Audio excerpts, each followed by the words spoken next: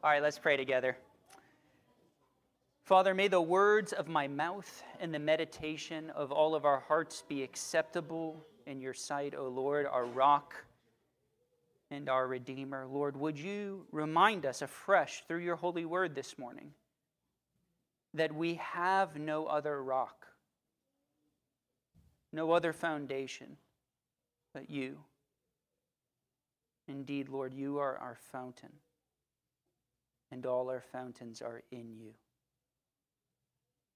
Have your proper place. Have your ultimacy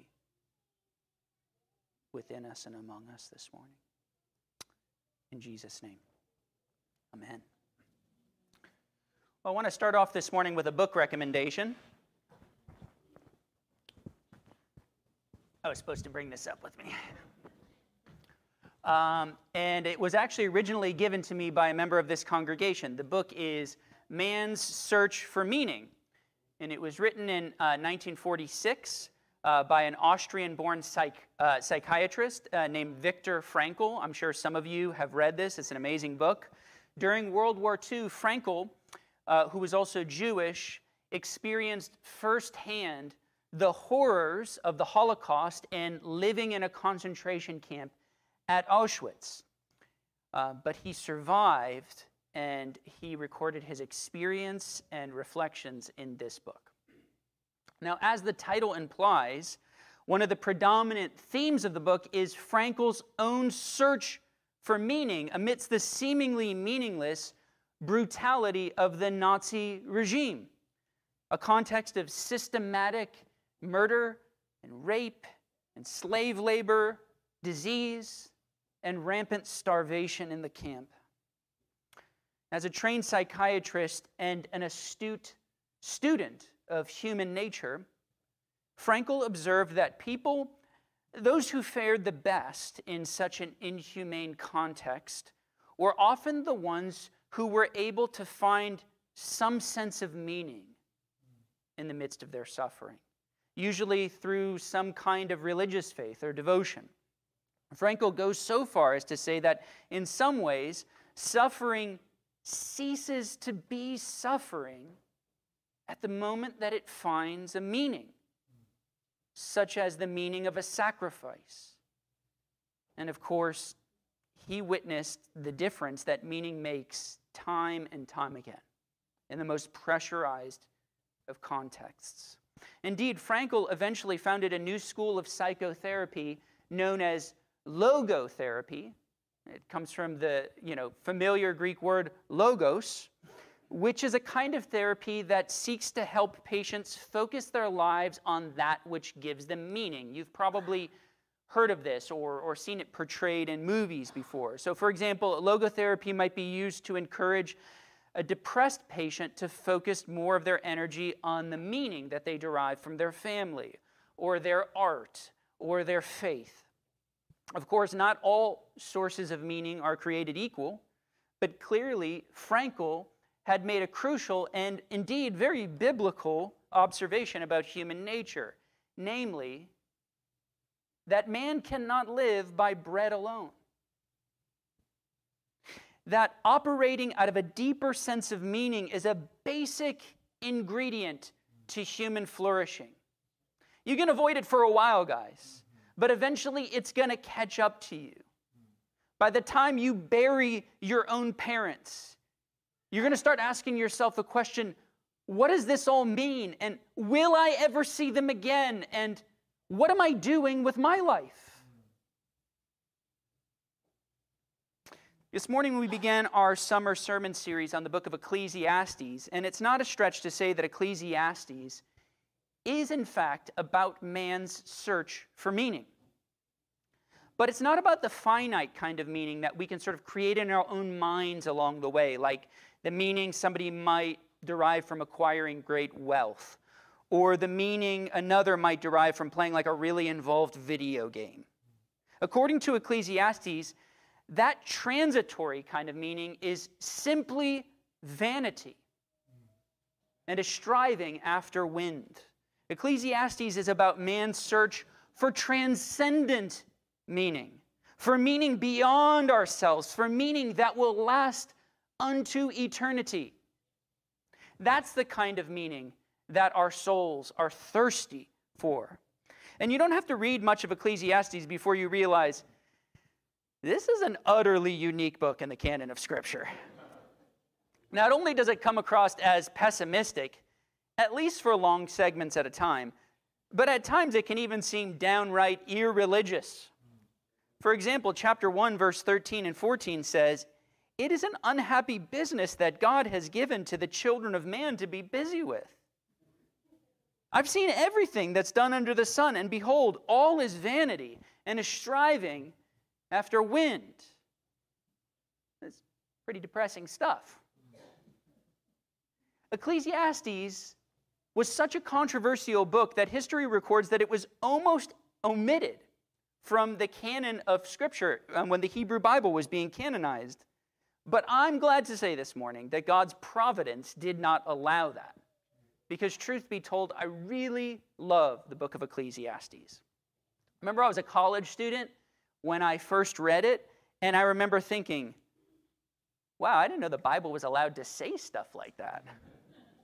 I mean, it felt kind of punk rock. The first Bible study that Carissa and I ever led on Ecclesiastes, the first Bible study that Carissa and I ever led was on the book of Ecclesiastes. And our dorm room was just like packed full of philosophy students at the University of North Florida and skeptics, and there was never a dull moment. And I promise you that this summer, as we just kind of hit the pause button for a moment on our series on the Gospel of John and turn to Ecclesiastes, if we're willing to lean in and like truly wrestle with this stuff, we'll begin to understand why this book is indeed Holy Scripture. Why even this book is indeed God-breathed. All right, now this is the first sermon of a 12-chapter series, so I should probably say a few words about the genre and the author. You'll find the book of Ecclesiastes situated in your Old Testament after Job, right? After the Psalms, after Proverbs, but before the Song of Songs, in a section of the Bible known as wisdom literature. And when we're reading God's Word, we always need to consider the question of genre. In what way is God's truth revealed to us through this specific book of Scripture? We need to ask that question. Theologians have said that the Bible is without error in all that it affirms.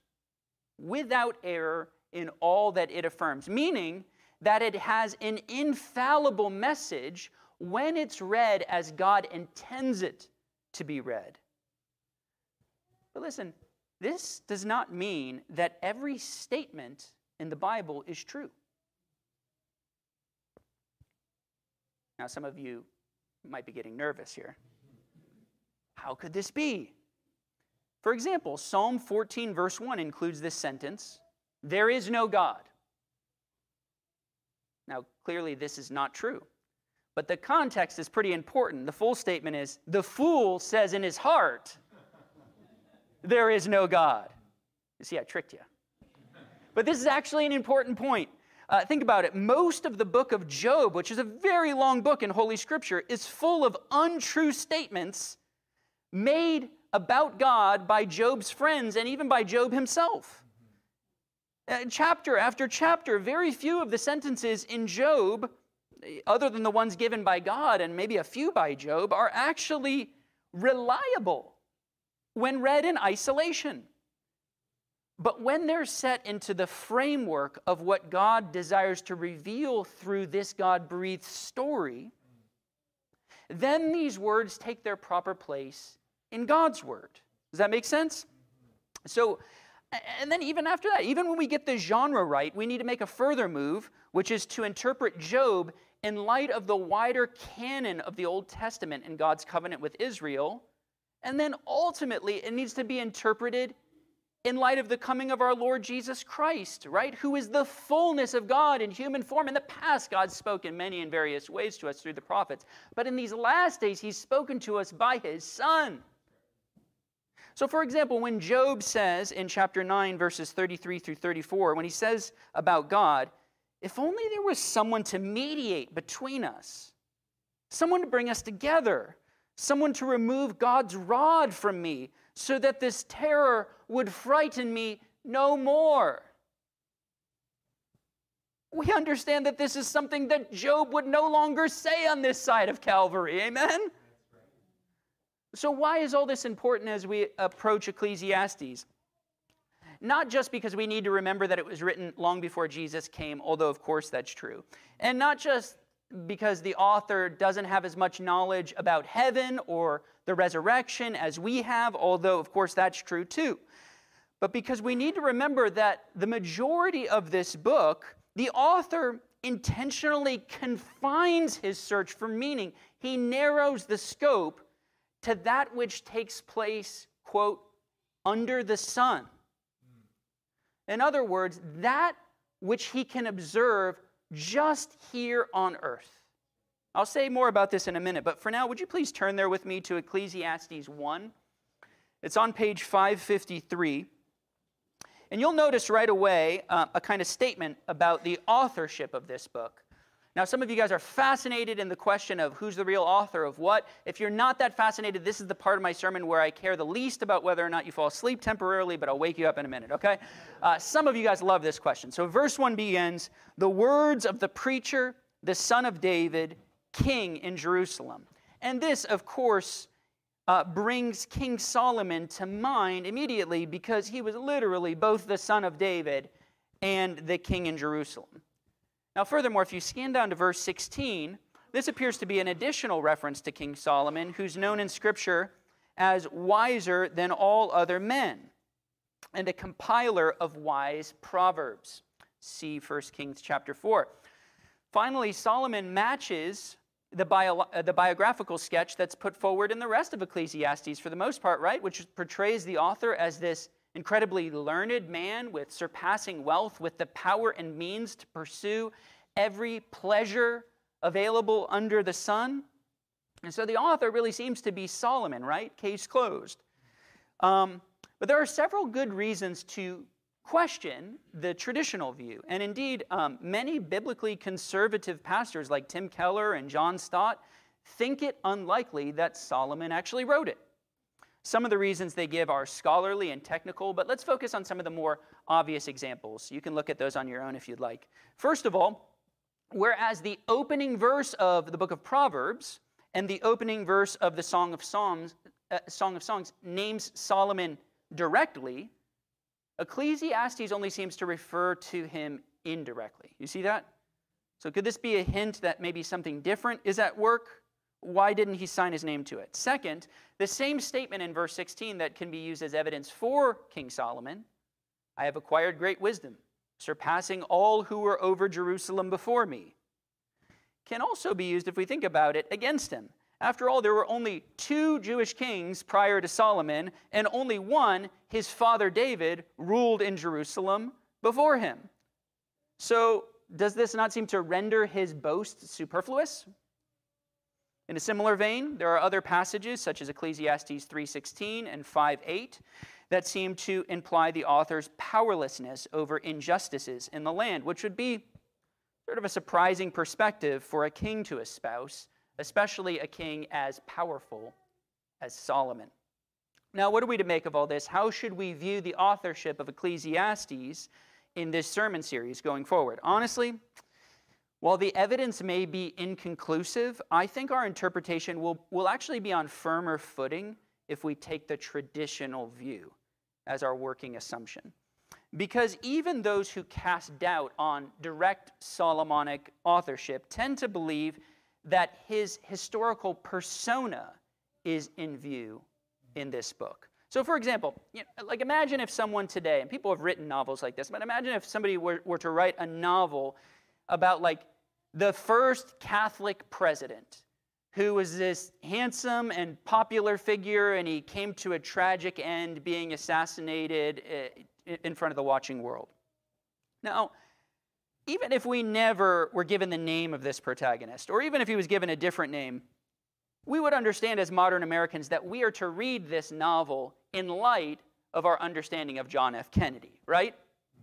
Likewise, the book of Ecclesiastes seems to give a clear reference to the life and the persona of Solomon, whether or not he actually wrote it. Now, I lean to the simpler explanation, but I wouldn't be dogmatic about this, okay? So moving on to verse 2, we get to the meat of the passage. So if you fell asleep, wake up. It says, "Vanity of vanities," says the preacher. Vanity of vanities. All is vanity. The Hebrew word hebel, which the ESV renders vanity, literally means mist or vapor. But here it also has a sort of figurative meaning. This term is central to the book. It occurs 38 times in just 12 chapters.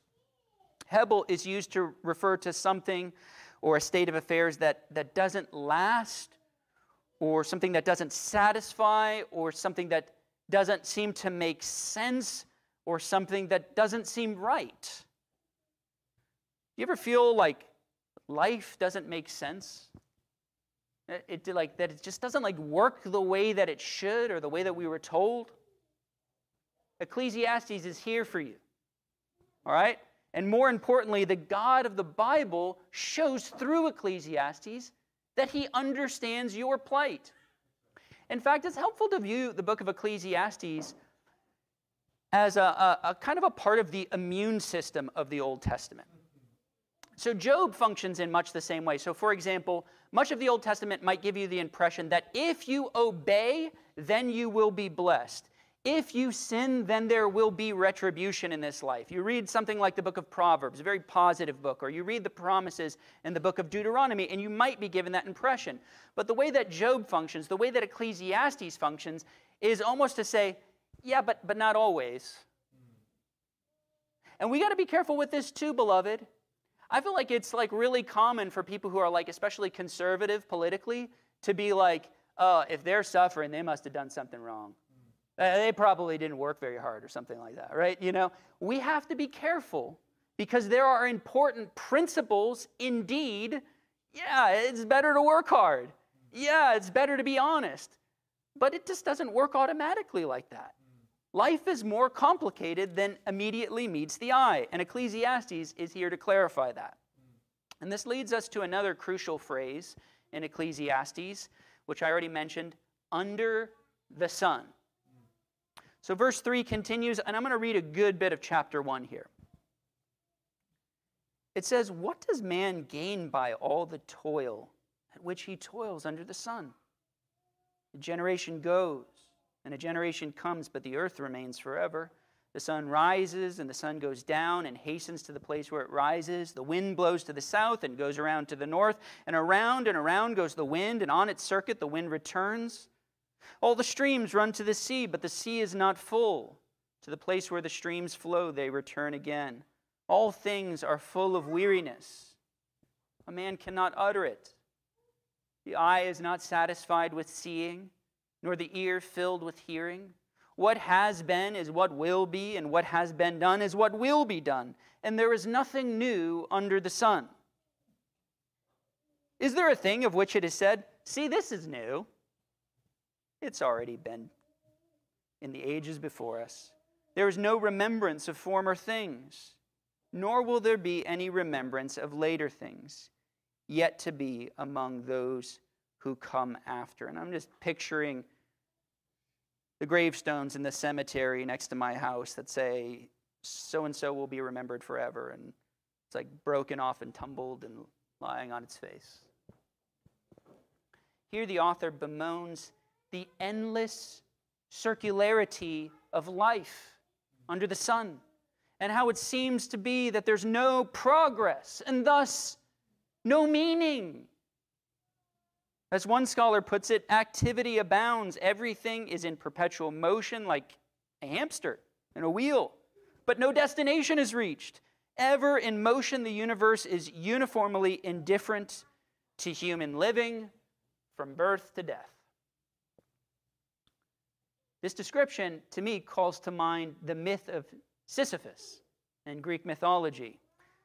Sisyphus was the founding king of modern Corinth, and he was condemned by the gods to spend eternity rolling a boulder up the hill, only to have it roll down every time he neared the top. And then he would just do it again, and do it again, and do it again, rinse and repeat for all eternity. It's the very image of eternal futility, or we might say, vanity of vanities. But this is supposed to be Holy Scripture, not pagan futility. So what's going on? Well, God uses the book of Ecclesiastes to expose the empty promises of this world. Remember that the author is intentionally limiting his search for meaning to temporal things under the sun. That is, to the data of finite experience in this world. And as you'll see in the weeks ahead, he looks for meaning in pleasure, in work, in wine, in possessions, in sex, and even in acquiring wisdom. He tries everything that the world has to offer, and he tries it to the max, guys. Solomon has the bankroll to do it all. He has the power to do it all. And he wants to tell us in his old age, listen to me, sons and daughters. It's never enough. It's never enough. In this way, Ecclesiastes offers a kind of negative testimony against the promises of this world, a kind of experiential apologetic against a purely secular life. And every time the author comes up empty, he always remembers God, who's the only real source of meaning. And in this sense, the structure of Ecclesiastes is kind of a spiral-shaped structure. It's not linear. He starts off with a new attempt at finding meaning under the sun, always a pursuit that's sort of like highly relatable to us. And then he observes the hebel, the vanity of his experience. And finally, he circles back to God. Now, believe it or not, the word God in Hebrew, Elohim, occurs 32 times. So in spite of the seemingly nihilistic language, Ecclesiastes is ultimately a book of faith. 4 times, the author repeats this spiral pattern before finally arriving at his more robust statement of faith that we'll see in chapter 12. This is man's search for meaning on display. It begins with our failures, and yet somehow, by God's infinite grace, we end up at his doorstep. Or better still, we wake up to find that Jesus is already knocking on our door. Right? Behold, I stand at the door and knock, the Lord Jesus says in the book of Revelation. If anyone hears my voice and opens the door, I will come to him and eat with him, and he with me. Revelation 3:20. Or think of the Samaritan woman at the well from our gospel reading that we were just reminded of this morning. I wonder how long the woman had been coming to that well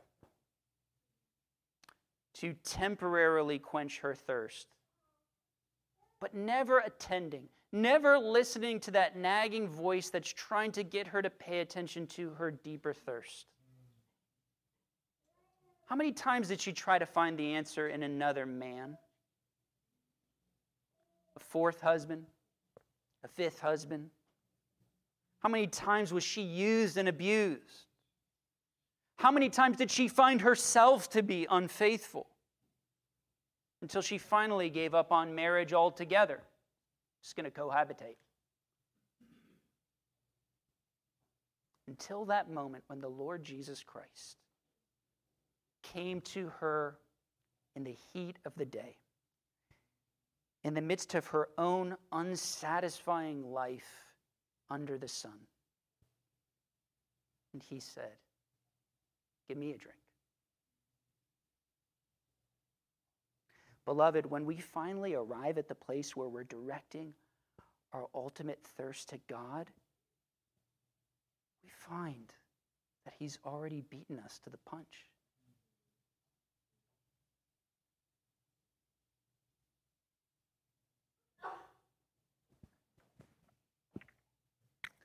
God has been thirsting for us, beloved. Perhaps this is why the book of Ecclesiastes, the book of unsatisfying thirst, is followed immediately by the Song of Songs, which celebrates the pursuit of the bridegroom. Commenting upon John 4, the Carmelite nun, Saint Therese of Lisieux, writes that in Christ, the same God who declares he has no need to tell us when he is hungry, in Psalm 50, did not fear to beg for a little water from the Samaritan woman. He was thirsty, but when he said, "Give me a drink," it was the love of his poor creature the creator of the universe was seeking. He was thirsty for love.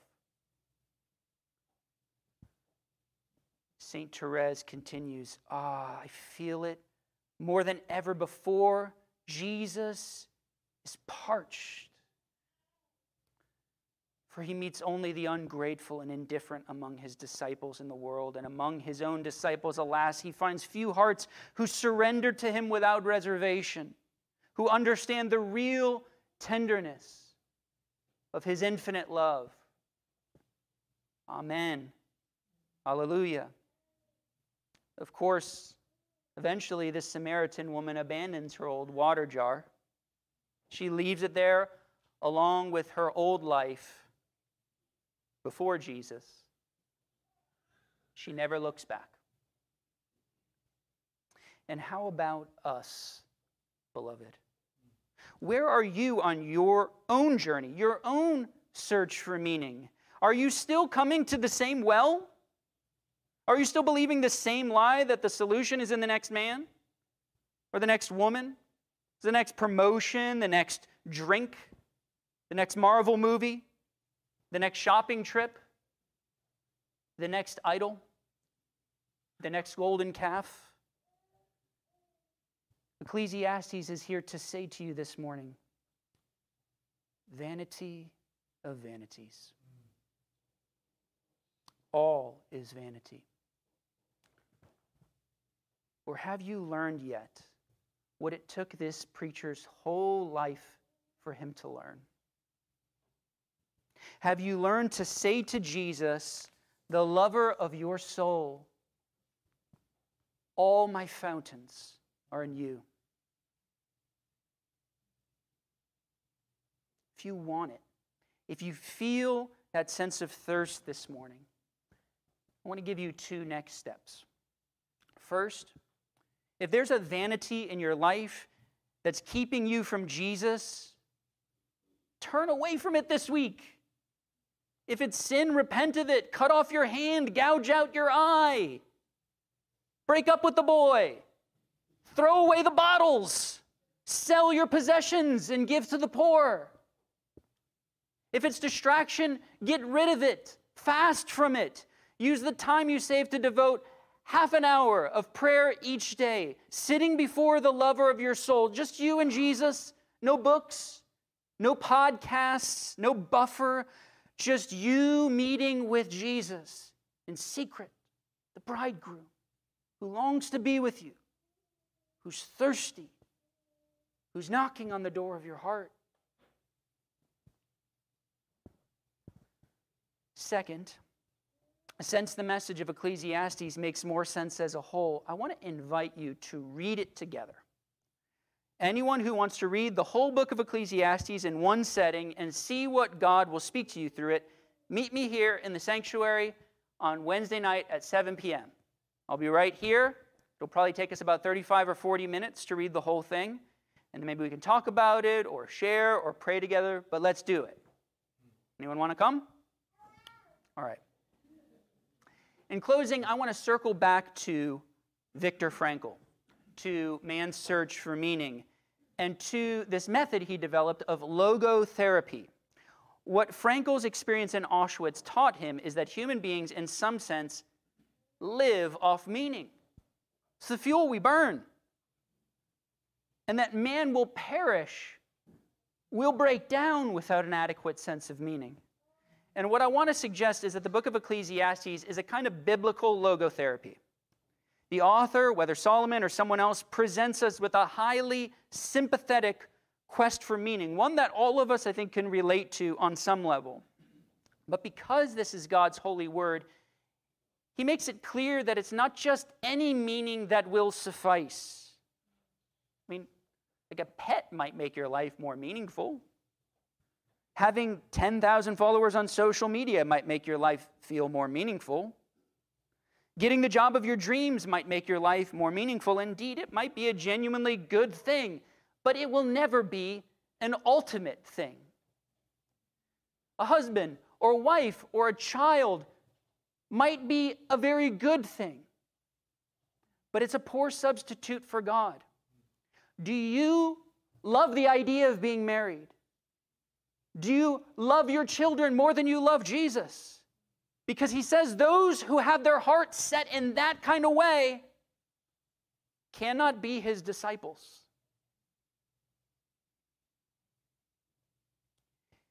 In the end, it's just another water jar.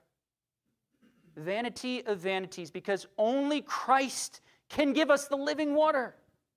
Only he has it. And when we come to him, we find ourselves loving our spouse more and putting our job in the right perspective and being the parent that our children need. So let's follow Ecclesiastes this summer on his spiral journey back to God. This is man's search for meaning, and it centers upon the one who goes searching for us. Amen.